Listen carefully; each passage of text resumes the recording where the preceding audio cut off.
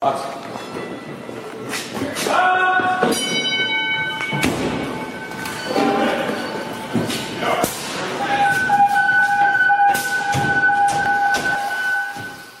to the Student of the Game Fire Podcast with your host, Danny B. Today's guest is Chief Dennis Reilly, 49-year veteran of the fire service, with 29 of those being a chief officer. Some of his titles include retired Battalion Chief from the Cherry Hill, New Jersey Fire Department, Fire Chief with the Sunrise Beach Fire Protection District, and Fire Chief with the City of Pittsburg in Kansas. Owner and creator of First Line Fire Training LLC and U.S. Army veteran who deployed as a part of Operation Desert Storm. Dennis is as humble as they come, and his mantra is simple: leave it better than you found it. With that, I present Mr. Dennis Reilly. Hi, folks. My name is Dennis Reilly, and it's a pleasure to be here. I'm honored to be part of this project. I think there's a lot of good things going on, and I just wanted to kind of share some of my thoughts with the audience. So the first thing, the first question that's, always comes up and is how did you get into the fire service? And quite honestly, man, I don't ever remember not wanting to be in the fire service. When I was growing up, I mean, that's just what I wanted to do. I grew up on Long Island outside of New York City, very blue collar town. I came from a very blue collar family, and, the fire service just kind of appealed to me. So at 17, I went in the U.S. Army, hoping I could do a couple years, get some veterans preference points for the tests. I ended up doing 6 years in the Army on active duty. I re-enlisted. I got a pretty good assignment, kind of squirreled some money away. They weren't giving the test in New York City the first time I was getting ready to get out. Second time I was ready to get out, they still weren't giving the test. Everything was all jammed up in the early 80s. So I just kind of hung out in North Carolina, went to work for EMS and dispatch. And from there, I was always a volunteer firefighter. So when the opportunity came up, I went on to the career side, and, that's it. That's in a nutshell. It's really kind of funny. I was watching a interview that Phil Collins did one time, and somebody, the interviewer asked him, well, what would you do if you weren't, a rock musician? And he said, I don't know. That's all I really know. And for me, it's kind of the same answer, how I got into the fire service. But, I do have a team background. I played sports. I understood the value of team. I wasn't really interested in just, working by myself somewhere. Kind of active guy. I didn't want to work in an office or, indoors. So it just kind of seemed natural, man. Okay. All right.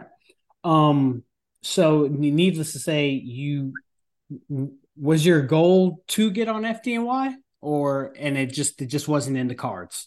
Just wasn't in the cards.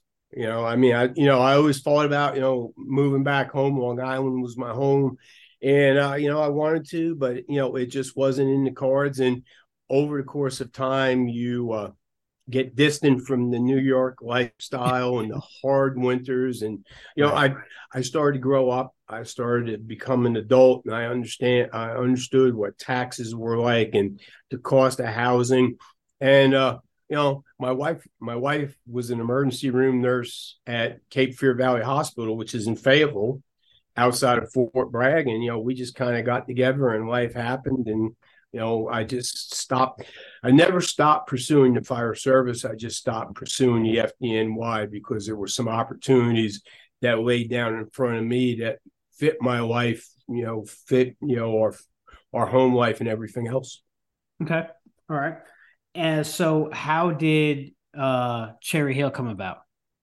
So I was in Durham, North Carolina, working as just a firefighter. And I saw it in advertising because I've been an instructor. I've always believed in the value of training something that I think is absolutely critical to mission success. So in the instructors magazine, there was an advertisement for a training captain at the Deer Park Fire Company, which was in Cherry Hill, New Jersey. Okay. And so I applied, and I took the test. I went up there for the interview, did some homework for them, and they hired me. So we had when I went to Cherry Hill, New Jersey, we had 6 independent fire districts within the township. And there were all different, configurations of career staffing and combination staffing and volunteer duty crews and whatever. And over the course of time, all of those districts merged into one fire district, and we transitioned into a career force. And I was already working there, so I was on the ground floor. So when the transition happened, I was appointed a training officer. I was part of that transition team to kind of put everything together. Spent a year in staff, went back out to the line as a captain, spent about a year out there, and they gave the battalions test. And, all the smart guys didn't show up on test day. So they're looking around the room and they say, hey, make the tall guy. And that's how I made chief. Or I just kind of joke around about it. It's a joke. It's a joke, man. Okay. You got to be a little bit humble sometimes. Can't take yourself too seriously. Right. But I took the test, and it's really kind of funny. I wasn't going to take the test. I had a great assignment. I was working in a great firehouse. We were Rescue 13 / Squirt 31. It was an awesome place to work. Worked with some really great firefighters on my platoon and the other 2 platoons. And I'm talking to one of the captains at shift change. I go, man, I'm not going to take the test, man. I just want to be a captain. I mean, I'm having a great time. I'm having fun. I enjoy what I do. And he says, well, man, who knows when the next test is going to come? And all the captains are taking the test. And, I'm not going to go too deep on this, but when you see the list of everybody who's going to take the test, you say to yourself, do you really want to work for that person? Right. As a chief? And I said, well, there's some folks on that list that, are kind of marginal. So the other captain, I'm Billy Stalford, good friend of mine, said, well, if you don't take the test and they get made and you get put on their platoon, that one's on you, bro. And I said, yeah, you're right. So I took the test and I came out number 1. Nice. And I made battalion chief, and I spent about 9.5 years as a shift commander. And I was getting ready to leave, and they moved me over to headquarters for my last couple months in an admin role, and then I retired and moved on. Okay. So what was the culture like in Cherry Hill at the time you were there? I think, of course, everybody's going to put themselves on top. It's like, oh, no, we were horrible. I think we were fantastic. I mean, we had the culture. We were dialing in. We were mission focused. We were busy. We had some great people in our leadership positions. And I still stay close to those folks in Cherry Hill. A lot of them are good friends of mine. Some of them have been here to my house in Florida visiting. I get involved in a lot of training stuff. And I think it's like any organization. I mean, if we're going to be frank and honest, they've had some ups and some downs. Mm-hmm. But the foundation that I didn't build, the foundation that we built, has allowed them to kind of recover from the down. And the last I spoke to guys up there, I mean, they're excited. They're on an upturn. They got a good culture. They got some solid people coming in to the organization. The last recruit class they were all phenomenal. And that's the people that trained those recruits said that to me. So we're starting to, we've always drawn high quality people to Cherry Hill, and it's happening, and high quality people are coming. So, they're doing well. And I think it's, culture over the course of time. In my opinion, you got to play the long game. Mm-hmm. And leadership, there's so much that happens in the firehouse, and the firehouse can really drive the train, but leadership's got to set the tone. And we got to get everybody, once we get everybody moving in the right direction, the firehouses take over, and the company officers and the senior members really kind of drive that home. So I think it's a great culture up there. I think it's stood the test of time. That's the other thing. I heard a really interesting quote a couple of days ago that Usain Bolt said that I trained for 4 years to run 9 seconds. Mm-hmm. And some people go to the gym for a month and they get disgusted and discouraged and they quit. Well, it's all about that long game. It's all about getting people in the leadership positions that have got the right vision, empowering the people below them, telling them, what the expectations are, and then just turn them loose. Go do your job. And those people at the street level, the firefighters, the company officers, the battalion chiefs, when you treat them like that, they wrap their arms around it, man, and make it happen. I've been a fire chief in 3 different organizations, and I will certainly say that the fire chief has got a lot of sway and a lot of influence. But those organizations that really prosper, those organizations that are on the constant uptick, is because of folks in the firehouse. It's not because of me. I kind of talked about vision. I talked about future. I talked about mission. But those folks in the firehouse, man, they sunk their teeth into it, and they're making it happen. So that's my thought. I got a question for you, and Sure. your opinion only. So Yeah. let's say you have the boots on the ground within the department are wanting change or dialed in, but let's just say the leader isn't on their level. Like, do Yeah. you think it's possible for a department to still be successful even though the command staff hasn't bought into that? Do you think it could still work? I'm going to quote Chief John Norman. It depends. It really, really depends. Some of it depends on the character and really the will of the people in the firehouse. Are you? It's never a life sentence, and I did a podcast a long, long time ago on engine house training where I talked about surviving bad assignments. And one thing to think about is it's never a life sentence. Some people move on. So you've got a command staff that's really kind of not, with it. Well, are they going to be there forever?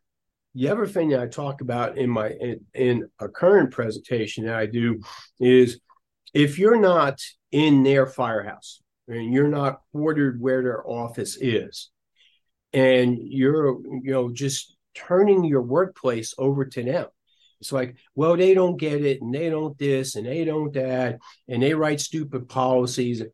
Look, they're not in your firehouse. So when that hits, you say, hey, let's load up on the engine, man. Let's get out of here.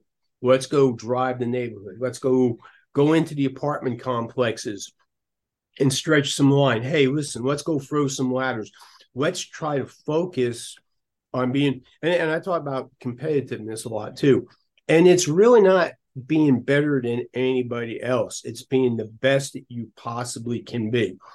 And you can't control what the chief does. Right. You may be able to offer suggestions, you may be able to give input, but if they don't want to listen to it, they're still the chief, they're still the boss. They're going to do what they think is right. So can you survive in those environments? Yeah. But you just got to have that strong backbone. You got to say, listen, at the end of the day, the Chiefs are there 40 hours, Monday to Friday, 9 to 5. We're here 24/7, man. We have the ability to overcome poor coaching if we just roll up our sleeves and say, don't let them take away from us, who the public is depending on. One of the things that I always used to talk about, I talk about it now, is that when you report to work, say you're at Engine 3, that's your local. Those people are depending on you. When they have an emergency, they're not calling headquarters for the fire chief to come out in his or her car. They're calling 911, and they expect the people from the firehouse right down the street to show up and take care of their problem, whatever it is. Their garage door is broke. Mrs. Smith fell out of her recliner and she needs to get back, in her recliner, or half their house is on fire and there's 2 kids trapped in there. They're not looking at headquarters. You're not looking at all these internal dynamics that sometimes we allow to rob our energy. We allow them to rob our focus. We allow them to, take away that drive to serve. We forget all about that. So that's one thing that, I have to offer when it comes to that. I'm not saying it's not a difficult situation. I'm not saying it creates problems, but at the end of the day, manage the firehouse. And if you expand your circle and you start talking to other people, one of the things that always resonated with me is every time we talked about a problem, well, this sucks, or the boss this, and I'd go to a seminar or a conference and I hear 5 or 6 other firefighters saying the exact same thing. So it's just, when you're there, it's like, man, the weight of the world's coming down on your shoulders. And a lot of times these problems that you just mentioned, they're happening in other agencies too. So it's just not, they're not focusing in on us. It's just, who they are. It's just kind of the way it is. But Mrs. Smith doesn't care. I use this example in a class that I teach. And I talk about, it's our local. We own this local. We know this local better than anybody else. So if we're out, we got a trash fire or something like that going on, we get another run on our local. Some people will just send another company. What I want my folks to do is break the hose off the engine, call dispatch, and say, hey, I just dropped some hose at 112 Main Street. Have a cop go by and sit on it until we clear this other run. Because I want to take that other run because I know that local, those people depend on me. This is my community. And I know it's a lift assist, but I also know that there's a key to the back door underneath the back mat. And I know that because that's my local. So I'm going to go there and I'm going to use the key to go in the house to pick Mrs. Smith up and put her in the chair.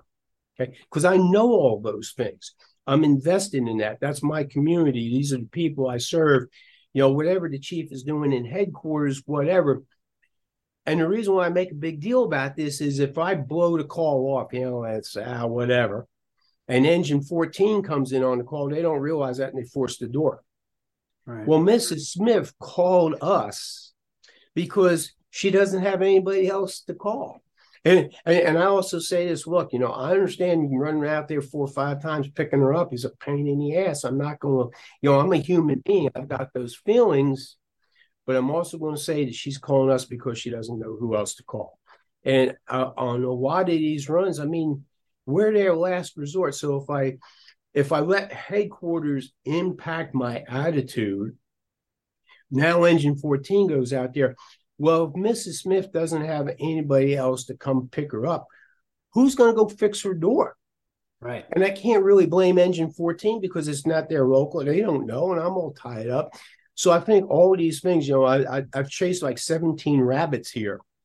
But if you put them in a line, they all connect to each other. Absolutely. It's like, hey, man, I get it. Life sucks. You got an idiot chief. There's plenty of firefighters walking around and saying Dennis Reilly is an idiot fire chief too. It's like, okay, that's what it is. But I still have a job to do in the firehouse in the community that I serve. And that's got to be number one. Man, well said. Well said. And I totally understand it. You hit different avenues, but they all intertwine and it connects to one message, which I'm sure a lot of firemen out here who are listening to this can relate to, because no organization is perfect, but that this seems to be a lot of the questions like you would be presented. Well, chief, my such and such isn't doing this or that, or I have a bad officer, this and that. So it makes total sense. Especially if you're a firefighter and you're in a situation where it's transfers or you can bid out at that firehouse, man, it's not a life sentence. It's not. I know a very renowned fire chief, and I'm not going to say names because I don't want to tell his stories. Right. But he's a renowned fire chief. His son's on the job, and his son gets sent to a terrible firehouse. Well, an assignment he's not happy with. So he asks his dad, what can I do? And his dad says, listen, just be the best firefighter you can. Don't let the other people lower your standards. And sooner or later, someone's going to notice. and you're going to be out of there. Well, within 2 years, the guy is transferred to the best company in the city because they come by the firehouse at 7 o'clock at night and see this person out in the back by himself, throwing ladders, trying to maintain tactical proficiency, chasing tactical excellence. Somebody in the organization sees that and they say, hey, we got to get him out of there because that's a good dude. And we got to put him in a good company. So just stay the course, a good dude, good woman, good whatever. If you're a good person and you pursue excellence in your craft, someone's going to notice it. And quite honestly, if you say, well, this place is, well, bro, you ain't a tree. You can move. If your view of the organization total is that bad, first off, talk to some people because it's probably your perception. Now, your perception is your reality. Mm-hmm. But can the entire organization be contaminated with this? Well, if it is, don't expect it to change. And if the organization is that, if it's that lost, here's the other thing that we have to remember too. How do you learn how to be a leader? Well, you learn how to be a leader from the people who are leading you. Right. So if you tell me your entire organization is corrupt when it comes to this, don't expect one generation just to change it because a lot of the up and coming leaders are looking at the leaders now. Mm-hmm. And that's how they're going to learn. And that's how they're going to lead. And like I said, your perception is your reality, but is it really? There's whole places. Well, look around. I mean, is everybody is everybody a bad person? Well, no, there's some good people out there. Even in what may be the most dysfunctional organization, you probably got good people who are studying, who are learning, who are doing the right thing, and just waiting for their opportunity to promote so that they can start making changes. And I think sometimes you just got to think about that. Look, I've been there before. I've worked for lousy people. It's like, oh, man. Just another day in the firehouse. But then I go into the firehouse and I say, well, you know what? If Mrs. Smith has an emergency, I'm the only one she knows how to call. I'm the only one she's going to call. So I'm going to let that other stuff go and I'm going to focus on being really good for Mrs. Smith's emergency. And whatever that is, it's, her house is on fire or, she needs to get picked up and put back in her recliner, man. I didn't get to choose. When I came on to the service, they didn't give me a form and say, okay, check which runs you don't want to go to. Right. Well, it's all part of it, man. And at the end of the day, we all get to be firefighters. We all get to be part of something bigger than us. We get to be part of the best job on the face of the earth. And, that's not the way you're looking at it. I'm not going to say you're a bad person. I'm just going to say maybe you're not a good fit. And there's plenty of occupations out there that are very honorable that do good work that I wouldn't be a good fit for. So just accept that fact and figure out where you're going to make the most positive impact for what you want out of life. All right. Well said. You can't argue with anything you just stated there. What keeps you personally invested to stay positive and continue loving this job? Well, for me, I think there's one simple answer to that is, and sometimes I get emotional when I say this, and emotions are okay as long as they're focused in the right way. I put my hand on the Bible and swore in front of the public and my family that I would do my job to the best of my ability. So help me God. That's what I said. It's just that simple. Mm-hmm. And when I get to the point where that doesn't mean anything to me, that doesn't resonate with me, then it's probably time to move on. But, I was raised in a household that said your word is your bond. And if you're going to take an oath to serve the public to the best of your abilities, that means you got to stay fired up, man. That means you got to keep on training. That means you got to keep on working on it. That means, I'm retired, but I have my own company. I travel around. I do a lot of training. I live down here in Florida, and man, it's hot. But, I'm out there in my garage at 7 o'clock in the morning doing PT. And sometimes I do it in my turnout gear, and I have my own air packs. And sometimes I do it wearing an air pack, because when I go out to train people, I have to be able to work to the best of my abilities. And that means work. And it still means something to me to be part of something that's bigger than just me. It still means a lot for me to be able to say that I'm part of the American Fire Service. And if I'm going to claim the title, I mean, I have a quote that does surface on the internet every once in a while that says, if you're not willing to do the work, don't claim the title. It's just that simple. I don't allow the question you asked, I don't allow to get too complicated. It's simple to me. I took an oath. I'm claiming the title. If you're going to claim the title, you got to do the work. Just do the work. I often say, do the work, man. Nobody cares. Right. Right.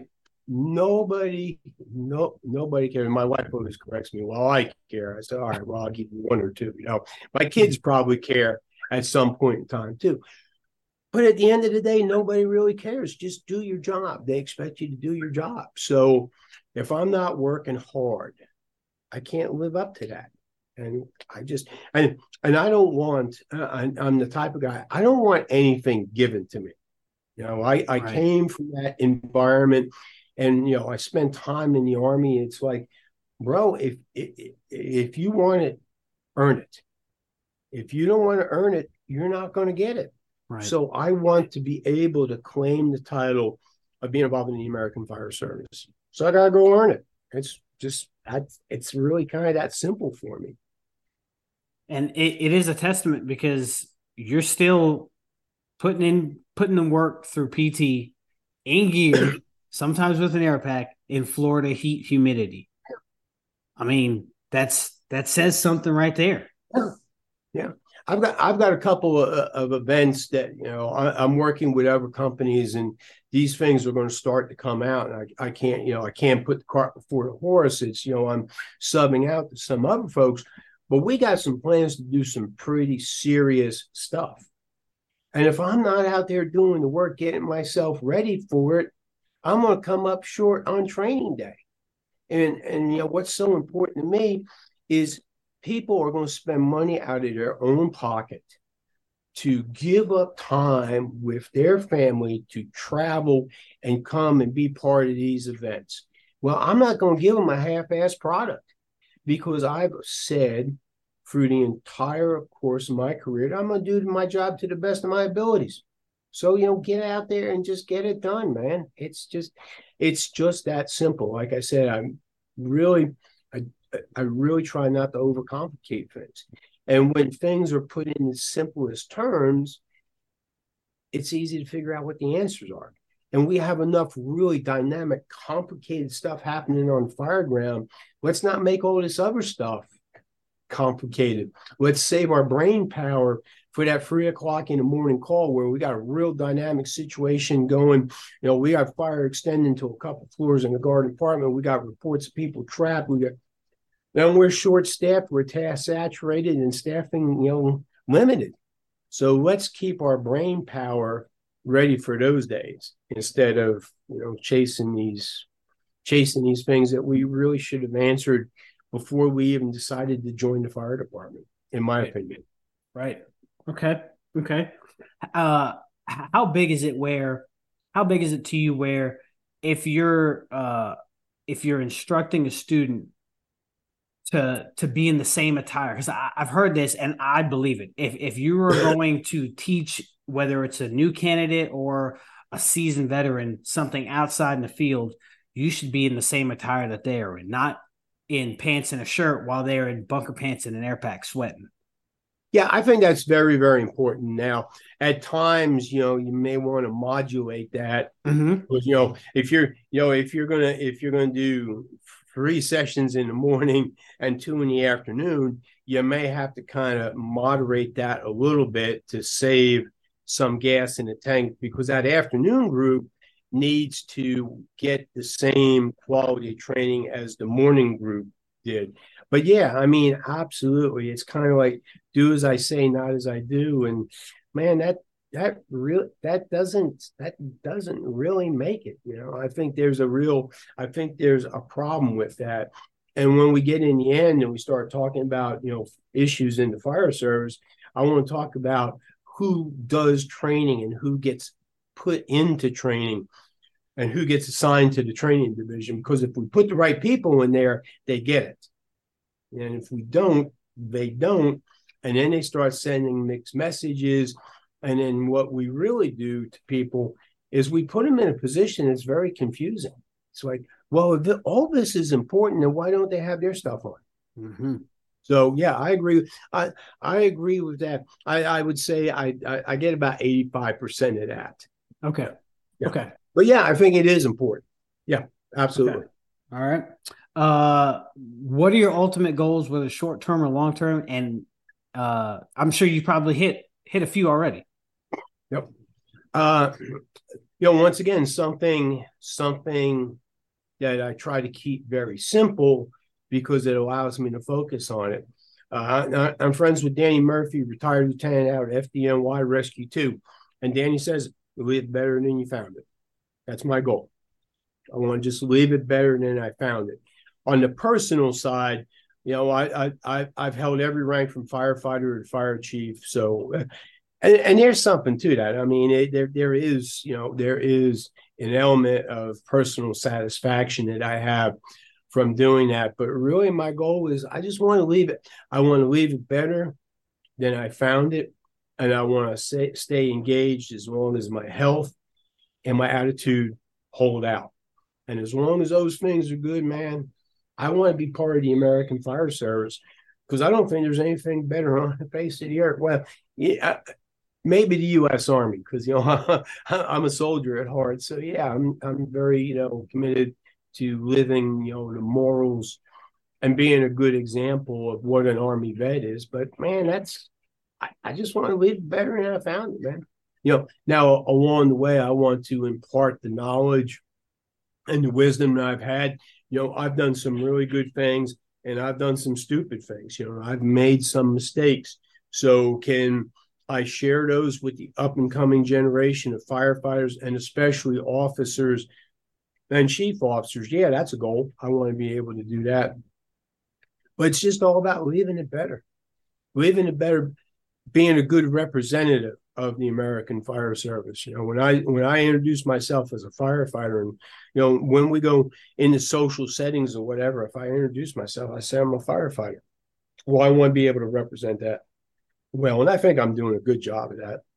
I would say you have. I would say very many would support my answer with yes. You're definitely doing very well on that.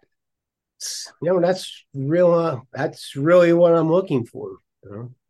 Absolutely. Now, of course, if the dream job dropped into my lap, I would consider going back to work. But it's got to kind of be on my terms because being retired down here in Florida ain't a bad thing. So, you kind of sparked my interest. Can I ask what the dream job would be? I say the best job I ever had was as an operational chief. Okay. Chief officer on shift work, interacting in firehouses, coaching, mentoring, helping new officers, helping new firefighters develop, and then making runs. But, quite honestly, those positions are normally internal positions and people move up the chain. So I'm probably just going to be hanging out here at the pool. You never know. Yeah, you never know. Every once in a while, I'll say that my wife will give me a look like you got to be kidding, and I go, well, you never know. then we try to I try to move the conversation to something else. Right. Yeah, right. You never know. Okay. One question I do like to ask any former fire chief. So nowadays, not saying all fire chiefs are in this category, but you have a lot of firefighters always kind of wonder, well, we haven't seen a chief in weeks, and it all depends on the size of the department, of course. Sure. But can you explain what your day-to-day would be like as a fire chief? Because a lot of firemen don't really know what fire chief they know the fire chief has to go to this meeting, Sure. this budget, but like I always like to hear from a former fire chief's perspective, like what would your day consist of? Well, for me, and I'm probably not the rule, I'm the exception. I always try to get in the firehouse early. I always try to get PT done. I would do my own PT in the firehouse. And part of that is not trying to show off to everybody, look at me, look at me. What I'm saying is we hold each other accountable.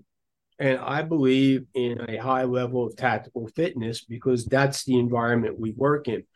So if that's my expectation for you, then I have to be able to demonstrate that, yes, it's important to me too.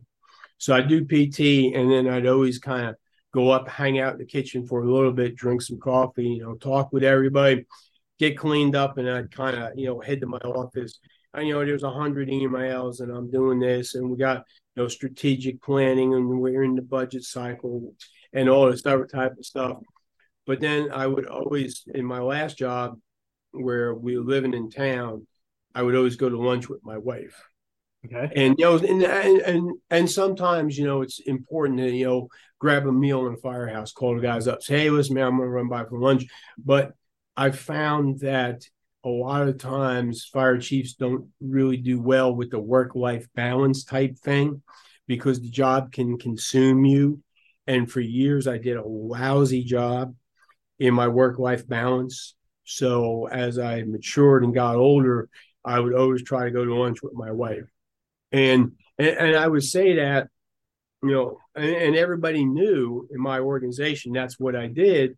And I made a point to say that, your family and that work-life balance is important. And I really said that to let everybody know, listen, when you're on a 4-day break, man, it's cool just to be dad or husband or, hey, the trash needs to go out so you can have that healthy side of you. So, and then I'd be back in the office, depending on what was going on. Sometimes I'd go home for dinner and come back to the office. I'd try to make some rounds to the firehouse, when I could kind of, when I had enough time, I had kind of a good week, I would, pop into some firehouses. And then I'd, call the firehouses and call the battalion chiefs and say, hey, what are y'all training on this week? When are you going to train? What you got going on? And I'd pop in and I'd try to train with the people. So I would try to make myself present in the firehouse without being overbearing. But one thing that happens, and I always tried to be true to this. Whenever we had a meeting, whenever we were engaged in conversations, I always wanted to be the last one to speak.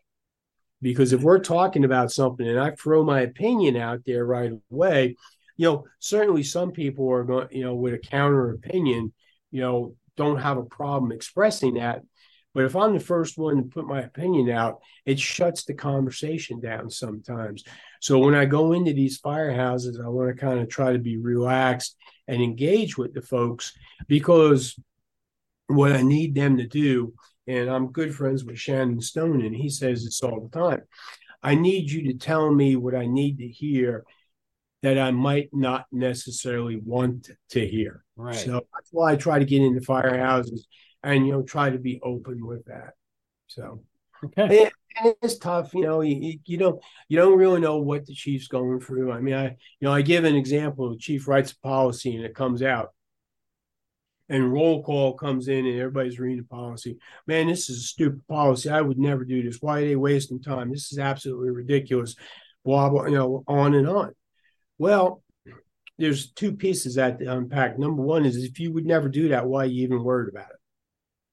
Why? I would never do that. Well, good. Congratulations. Continue that. The other thing that may have happened is somebody has done that. And when the chief went to take action, somewhere along the line in HR, the city manager's office, the board of directors in the fire district said, hey, you can't discipline them because there is no policy. Mm-hmm. So maybe they had to write the policy to ensure that this is not a behavior that continues in the organization. Well, people get all like, "Oh, this is stupid. This is stupid." There's more important things for them to do. And I'm not saying what I just described is the case. What I am saying that we all need to remember is when the fire chief's having these type of meetings with HR and the city attorney and the city manager, you're not in that room. Right. And you don't know, you know the byproduct, you know the end state, you know what came down the pipe, but you really don't know all the particulars that transpired to get to that point where the policies, issued. So if you would never do that, give the fire chief a little bit of grace and understand that he may be dealing with a whole bunch of elements that you aren't aware of.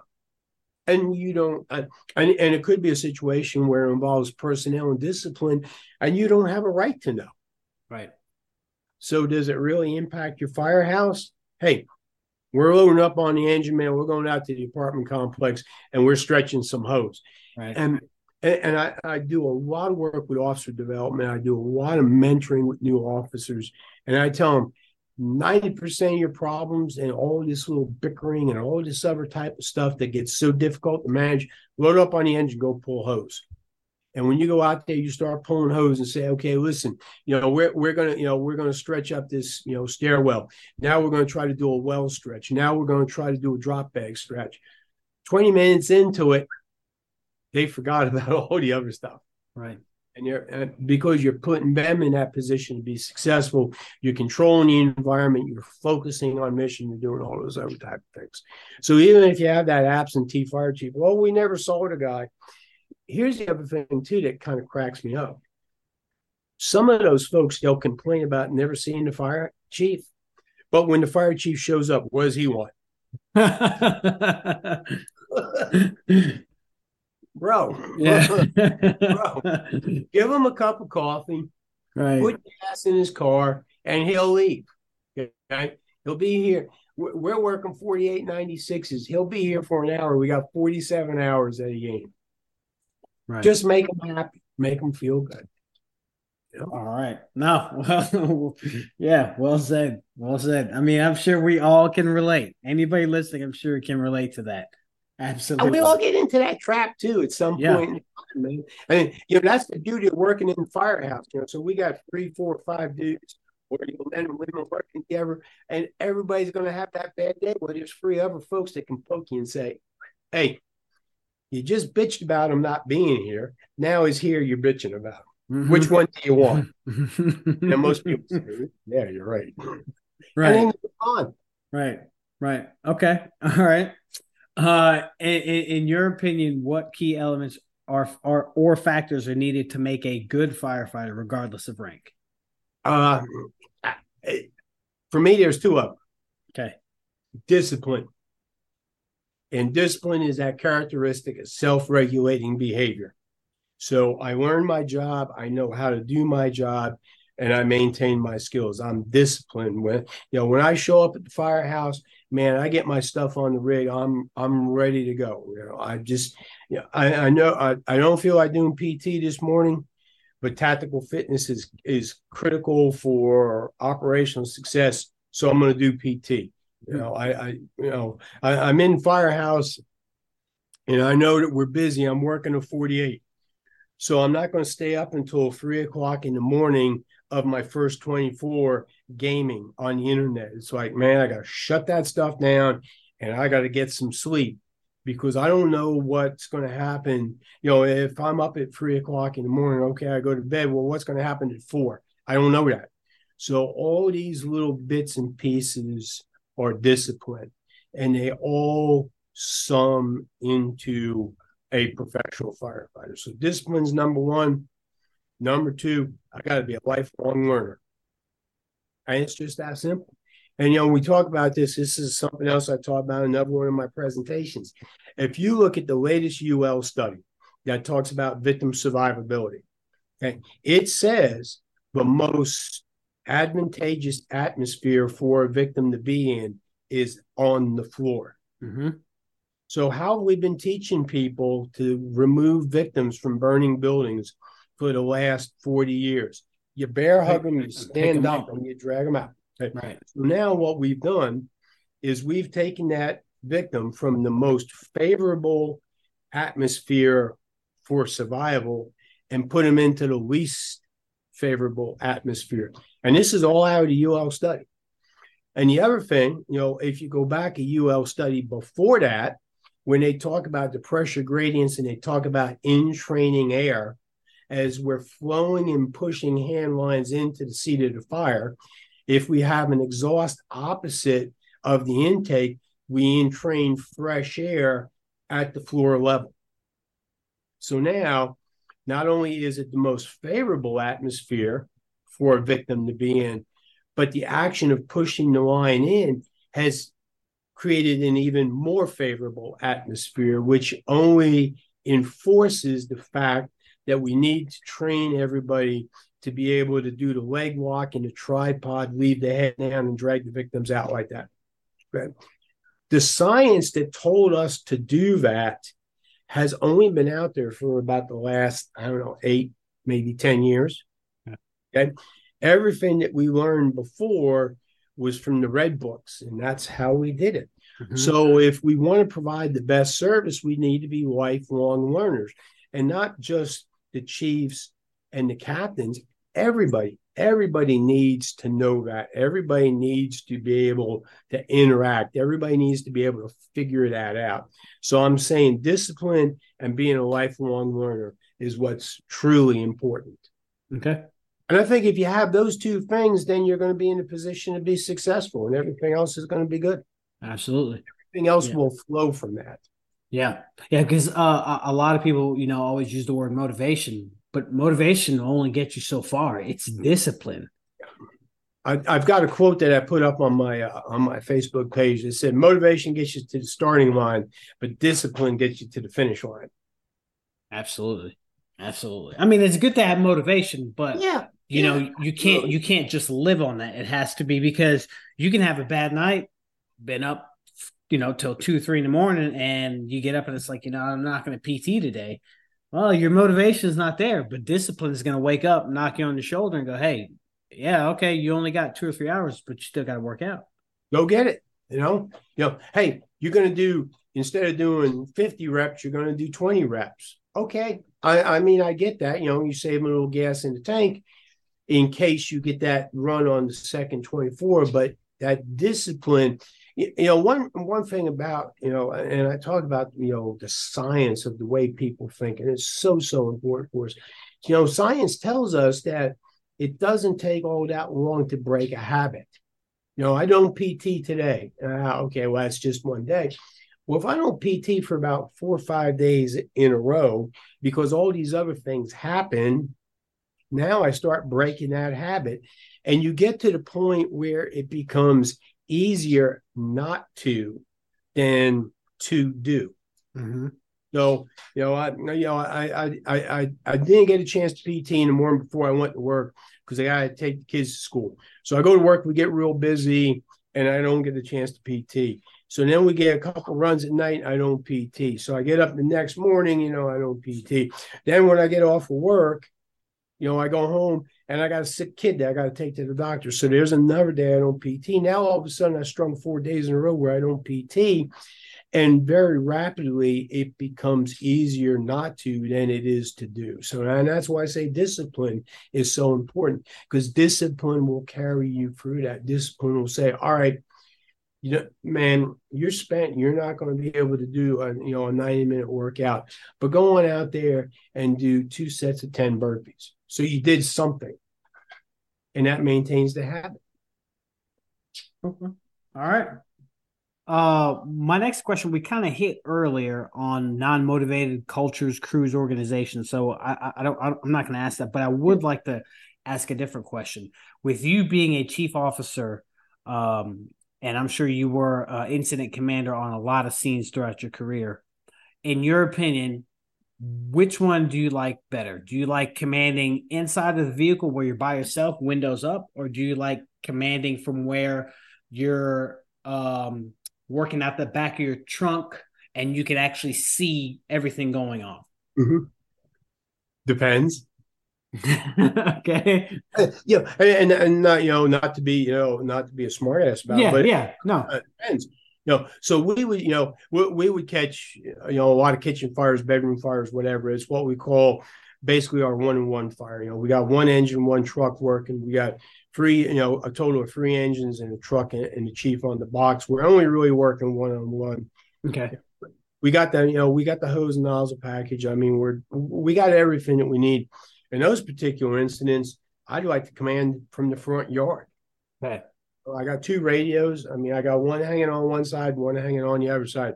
If I hear this one talking, it's the tactical frequency. If I hear this one talking, it's the command frequency with me transmitting back to the dispatch center. In the front yard, I see people as they pass me and they see me. So, and Clyde Gordon says this, and it's very true. I make that moral commitment. I'm sending you in there to a hazardous situation. I'm out here to try to take care of you. So now I'm watching the smoke production. I'm looking at the hose lines if it's moving, and I'm looking at the roof line. So I can do that very well from the front yard with, basically a one-on-one assignment. Now, if it grows, I've always got to position my vehicle where I can get back to it quick enough. Okay. And the other thing that I kept in my pocket is laminated cards. So and at this one bread and butter fire, all of a sudden we get a collapse and it's Mayday, Mayday, Mayday. I can pull my card out real quick and just, okay, these are the three things I got to do, revert back to the car. If I pull up and it's a big fire, it's a big, it's a building, it's an apartment building, I got exposures, I got something like that going on, I'm going to want to stay in my car because I need to have, I don't want to say that the bread and butter fires require us to think less. What I'm saying is we have more exposure to them. So we're able to move through that rapid prime decision making very quickly. When we get the one-off ones, we kind of need that environment to be able to focus our thoughts on. But if you're going to be in the car, and I truly believe this, then you got to have a chief forward somewhere. Because company officers, for the most part, are supervising companies. And what we have to realize in the fire service is if you've got a three-person engine company, the captain is really nothing more than a firefighter with a red helmet on. Right. Because they got to get involved at the task level. It's unrealistic to expect them not to be able to get involved at the task level. New York City with 5 people that's one of the things in New York City. They have 5-member engine companies. That officer's not getting involved, but they got 5 people in that company.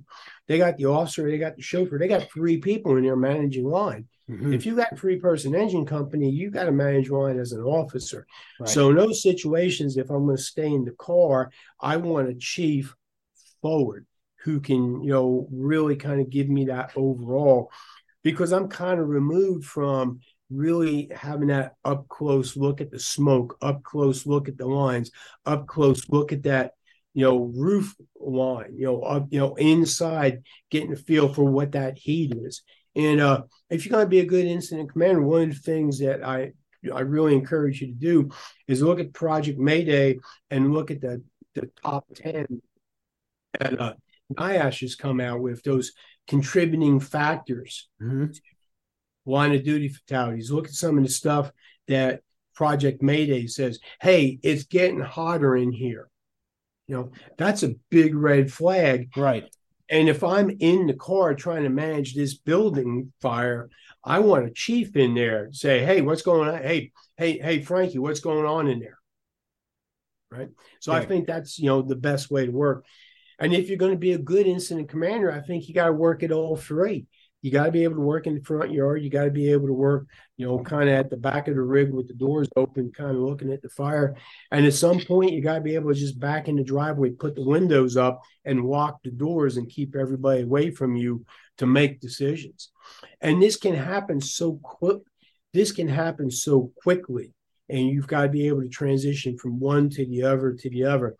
And I would say for incident commanders, look at the video that was just done from the ATF on the 2 line of duty deaths that happened in Maryland. Maryland, yes. And and I forget the captain's name in Howard County. Uh, It's on the tip of my tongue. yep. Hold on, I'll tell you because that's gonna bother me. It was Yep. and you know, Flynn and holy cow, that's gonna bother me.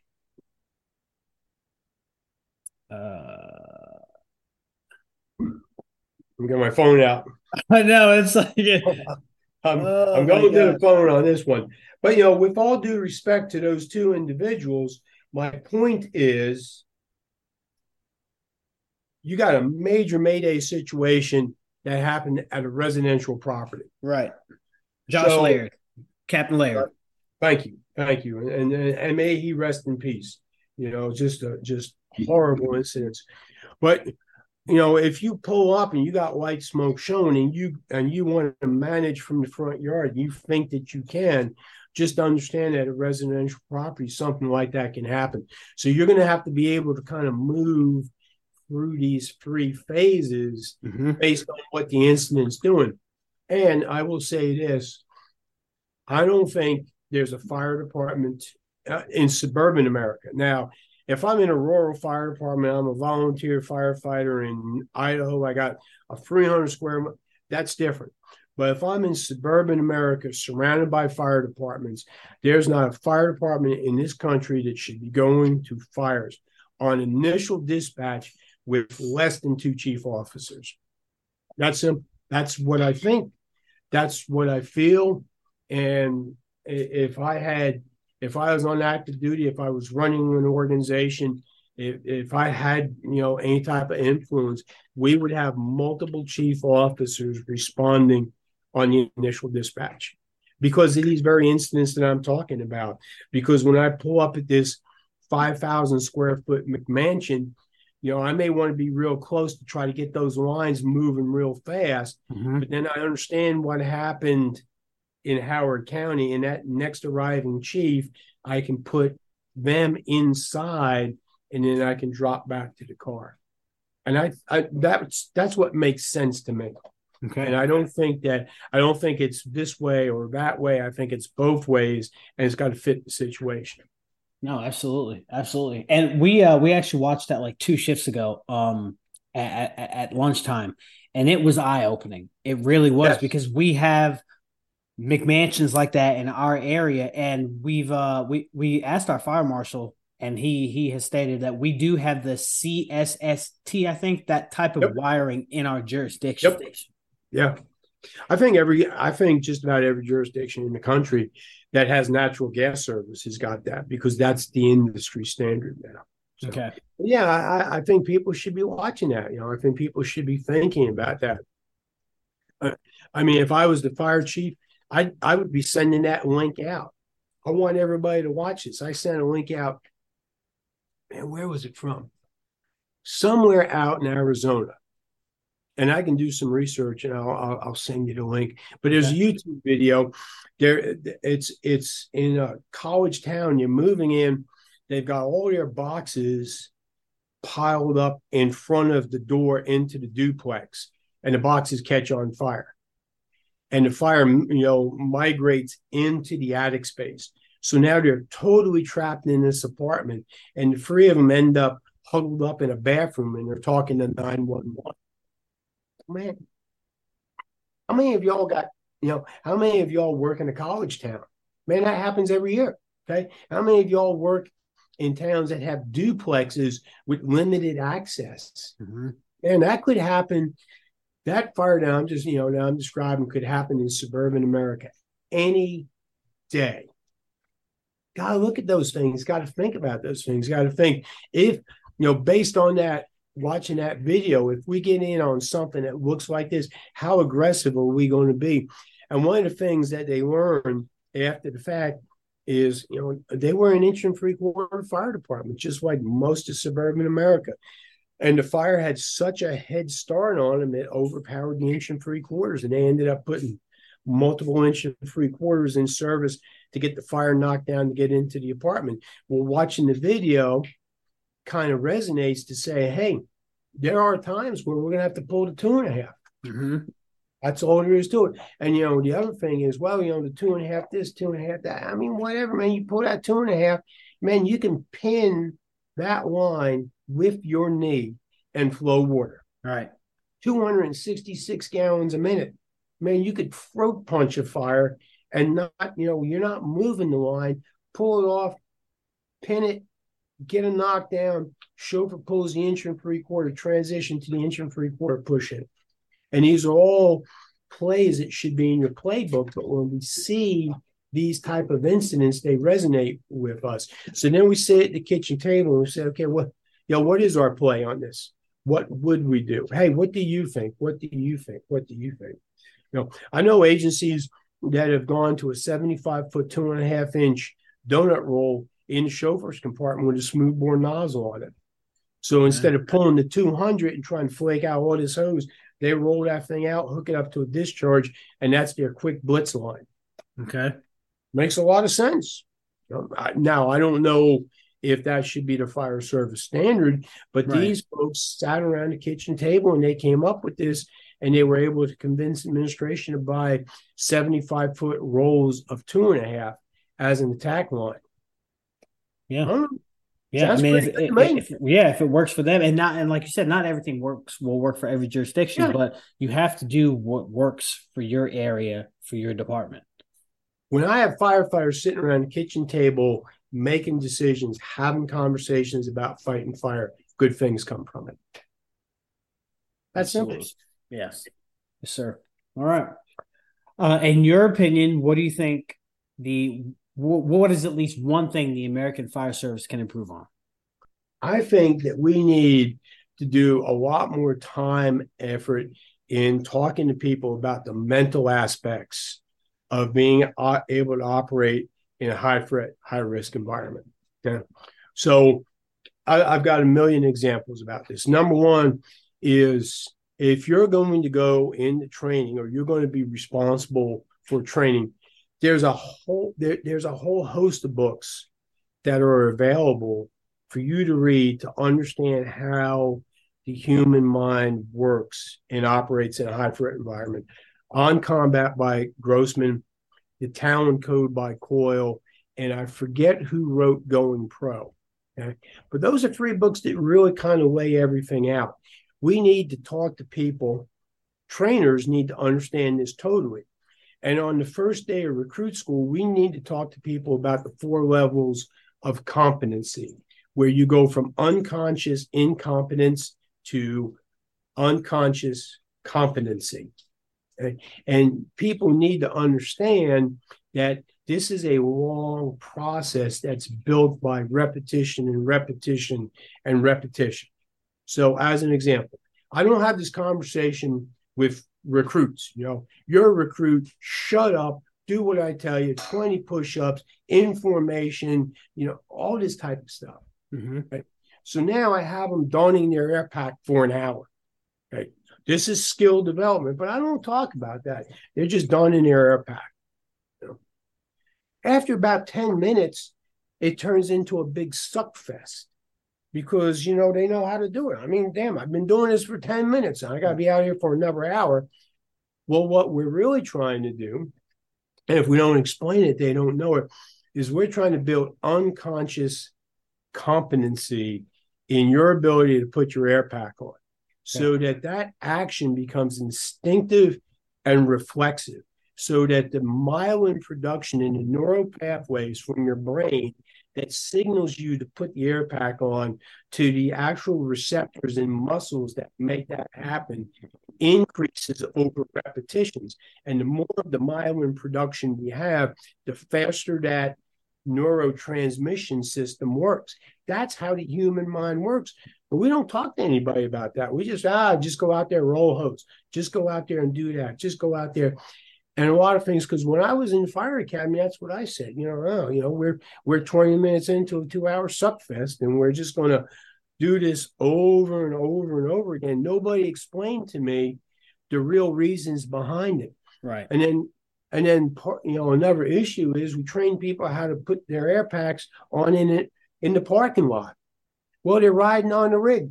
So what we need to do is we need to build benches And we need to put brackets on the benches and put the airbags in the brackets. So they're going to do that action in a seated position like they're going to a run. Right. So that every time they put their air pack on, okay, all their buttons, knobs, they're in that position. Right. And by doing this, we build up those neural pathways. And when I fast forward to when you go out to the firehouse, I want you to be unconsciously competent in putting your air pack on because you've done it so many times so that when you're going to this run, if you're consciously competent, you've got to focus on the task, basically. Okay. Step 1, step 2, step 3. Well, on day 1 in the firehouse, I want you to be unconsciously competent. So when you're putting your air pack on that rig, going on the 5th run that you've ever been on, you hear the radio saying, we got multiple victims trapped. And I know, and this is something else, another weak spot, we train people how to make good decisions. I know based on arrival order, I'm going to be making a grab, or I'm going to be pushing inside and make the grab. So not only do I want to be able to get my air pack on, I want to be able to listen to the radio, not focus on this task. Now I got a heads up. Now I'm going to throw my mask on instead of waiting until I get to the door and trying to get my mask on because it's my 5th run. And I'm fumbling around. I turn into 10 thumbs, but we got 3 people trapped in that building. The engine's pulling 1 out, but we got 2 more. And based on your arrival sequence, you know that you're going to go in there. Right. So we build unconscious competency. But, you know, does your fire academy talk about these type of things? A lot of them don't. You know, and I travel around and listen, there's some great fire departments that are doing great things and they get it. They totally get this. But if you're working in suburban America, more than likely your firefighters have gone to some regional car wash type fire academy where you go in one end, come out the next end, you know, you got your certificate, you show up at the firehouse, small suburban fire department, week orientation. We teach you how to fill out your timesheet. We do all your mandatory training, your right to know, all this, blah, blah, blah. Report to engine 3 tomorrow. And then 2 hours after you're at engine 3, you're still trying to figure out where the bathroom is. You get this run. Okay. What do we do? And Mrs. Smith, had you scheduled your fire tomorrow, the experienced crew would be on. Right. If your fire was tomorrow, the person in the nozzle seat would have had 12 years on. Sorry, person in the nozzle seat's got 2 days on. Okay. That's why I say, you know, we need to start spending some time. I think we bring great people into the fire service. I don't think we bring a bunch of duds into the fire service. And I think with the quality of people we can attract to the fire service, especially an individual department that understands culture and mission focus and all these types of things.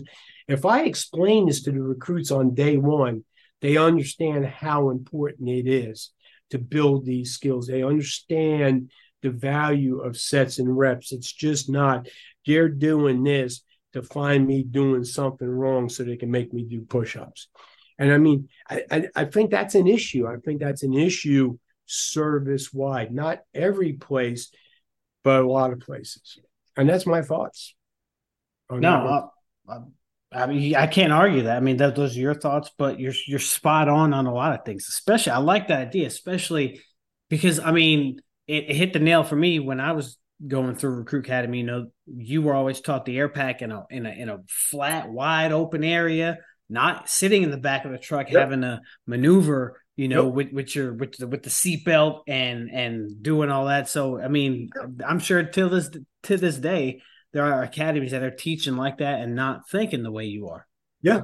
Build benches and put the brackets on the back of the bench and let them sit down and put their stuff on. Absolutely. You know?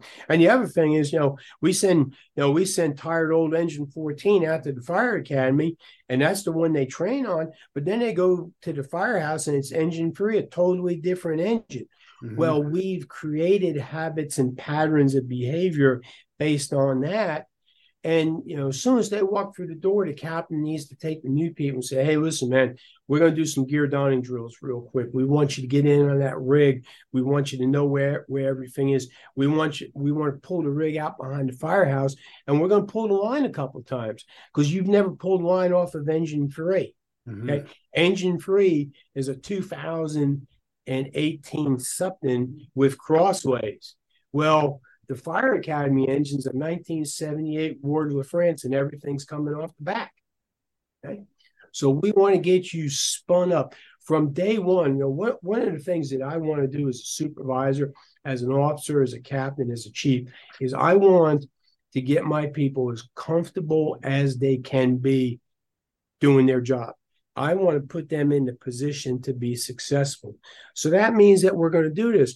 And the day before the probie shows up in my firehouse, I'm telling my folks, look, we got a probie coming in tomorrow. And you know what? We're going to have some long work days. But the fire department trusts us with a new person. Mm-hmm. And that person's career is going to be shaped by what we do in the first 30 days. So get a little extra sleep and just understand we're going to have some long days. Just understand we're going to pull a lot of hose. Hey, we're going to throw some ladders. And that's the way it is, And I just kind of tell my folks that's what it is.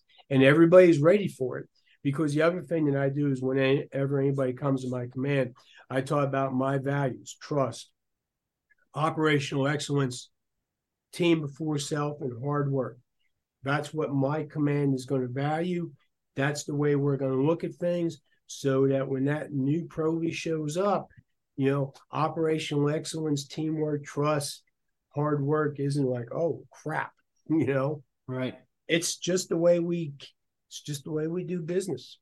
So absolutely.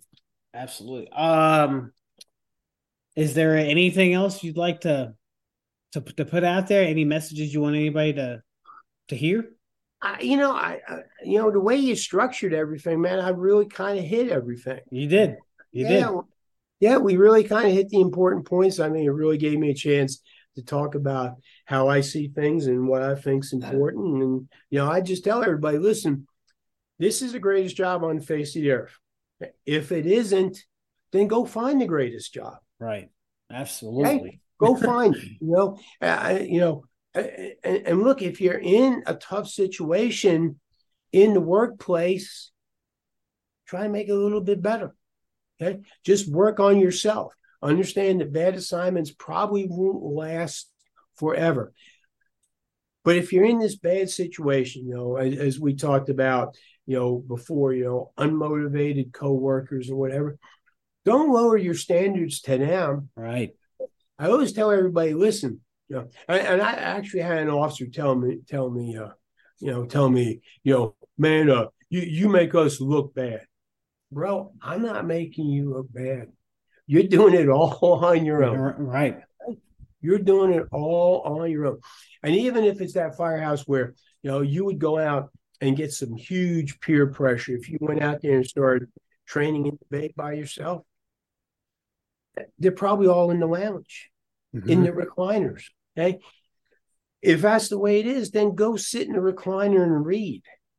Okay. You can get a lot from reading. Go sit in a recliner and put your earbuds in and listen to a podcast. Okay. Understand tactical imagery. Science tells us tactical imagery can produce about 85% of the benefits of doing an actual rep. So what I'm saying to you is, if you're in a company, don't train, they don't do whatever, sit in a recliner, close your eyes, and from point of view, first person, envision yourself pulling a line off of the rig and stretching a line. And do that over and over and over and over again. And science tells us that tactical imagery, which is what I just described, is about 85% effective as doing the actual rep. Science did, they did experiments. People that engaged in tactical imagery increased their performance substantially over the control group who didn't. So I'm in a lousy firehouse, unmotivated guys, don't want to train, don't want to do anything. You're not going. if you can't change them, you can't change them. And you Right. probably can't. Don't lower your standards. Use all these tools that are available to you. And if you keep on doing the right thing, somebody's going to notice you and they're going to get you out of there. I work with a bunch of slugs. They don't put their gear on. They don't. Well, you probably can't make them. But if you show up at every fire and you got your gear And on, you're right. somebody's going to look and say, hey, man, that's the only dude engine free who's dialed in. Yep. And a boss, in the worst fire department, there's going to be some bosses that care. And the boss is going to see that and say, hey, man, that dude, that woman's dialed in. You're working with a bunch of slugs. And you know what? We got to get them out of there so that they don't become a slug. Mm-hmm. And bosses understand that. So if you'll just play the long game, commit to being the best that you possibly can, set your own standards, set your bar, be disciplined, be a lifelong learner, something good's going to come to you. And you just got to stay the course, man, because it is the best job on the face of the earth. If you give up that opportunity, I say this a lot, you don't know what's going to happen a year from now or 2 years from now. Right. If you give up on yourself, you don't know what opportunity is going to present itself 2 years from now. Because someone is chasing the dream. Someone's working hard. Someone's not going to let that affect them. Someone is going to go do PT when they're tired and they don't feel like it. And you know what? When that opportunity comes, if it's you or them, who gets it? Right. Work the hardest. And it's coming.